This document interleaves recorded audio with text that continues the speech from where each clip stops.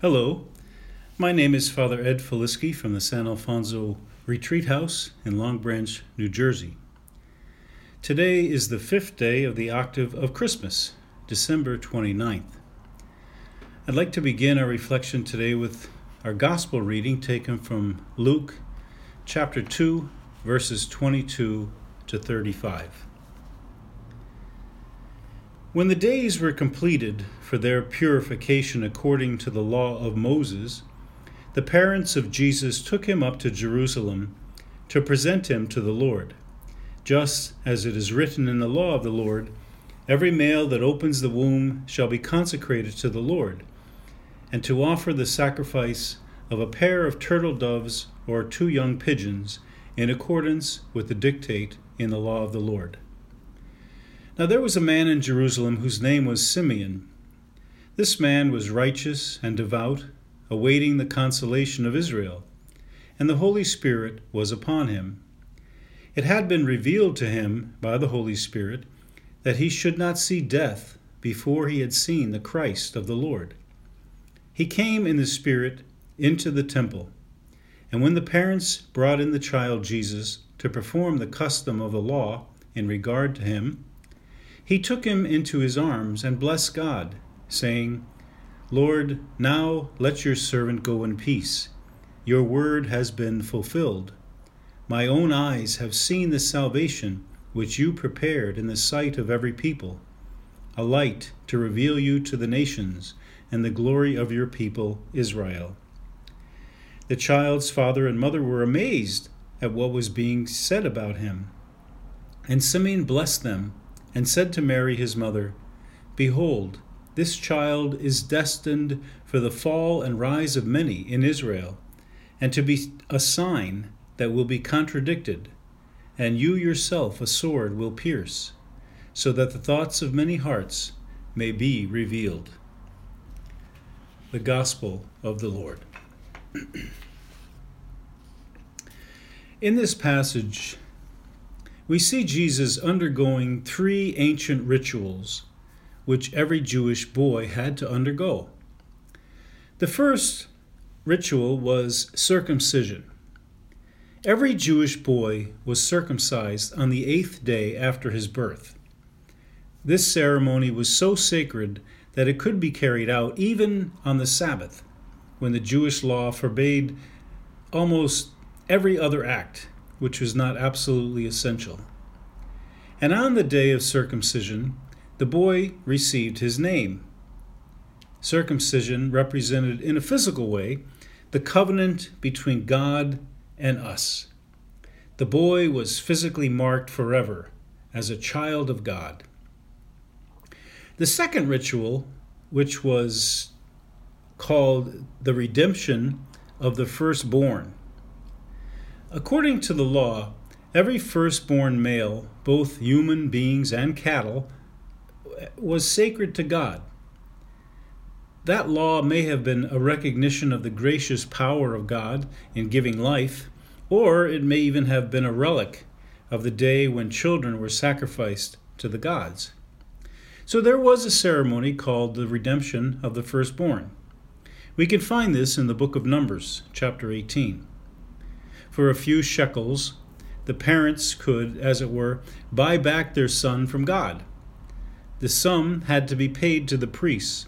It could not be paid sooner than 31 days after the birth of the child, and this fee must be paid soon after that. The third ritual was called the purification after childbirth. When a woman had given birth, if the child was a boy, the woman was declared unclean for 40 days. If the child was a girl, the woman was declared unclean for 80 days. This was reflective of the patriarchal society of the time. Women didn't have the same value as men. The woman could do her household chores and her daily business, but she could not enter the temple, nor could she share in any religious ceremony until the time expired, and she was declared clean again. At the end of that time, the woman had to bring to the temple a lamb for a burnt offering and a young pigeon for a sin offering. Now that was somewhat of an expensive sacrifice. So the law allowed that if the mother could not afford the lamb, which was more expensive, she could bring a second pigeon or a second turtle dove. The offering of the 2 pigeons was technically called the offering of the poor. It was this offering of the poor which Mary brought. Again, we see that it was into an ordinary home that Jesus was born, a home where there were no luxuries, a home of the poor. So Jesus knew the struggles of poverty, the difficulties of trying to make ends meet, and the haunting insecurity of life.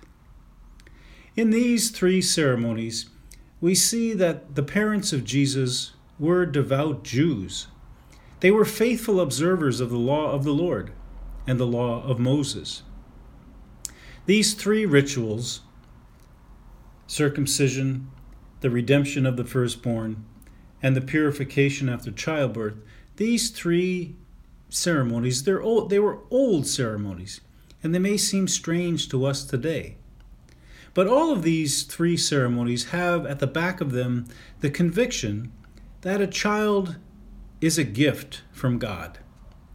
The Stoics used to say that a child was not given to a parent, but was rather only lent to a parent. Of all God's gifts, there is none more precious than the gift of life. We only borrow life from God. And what a great gift Mary received from God in the birth of her son. Even if the gift was only borrowed for some 30 years, the gift was so great that it could not be contained in Mary's family alone in Nazareth. But this gift would be celebrated throughout the entire human family, the world over.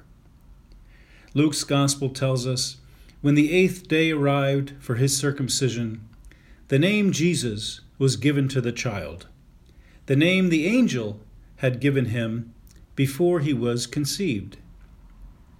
The law decreed that on the 8th day, a child was to be brought to the temple and offered as a sacrifice, given over to the service of God, and circumcised according to the covenant. Then the child was named. This child, though, had been named by God through the angel Gabriel at his conception. It is God who in truth names each one of us. Each of us belongs to God in sacrifice as offering. God has a prior hold on each of us because his Son Jesus has saved us all by his birth, his life, his death, and ultimately his resurrection. We only borrow our life from God. Let us offer it as a sacrifice in serving God and one another, and that indeed will be time well spent. Merry Christmas.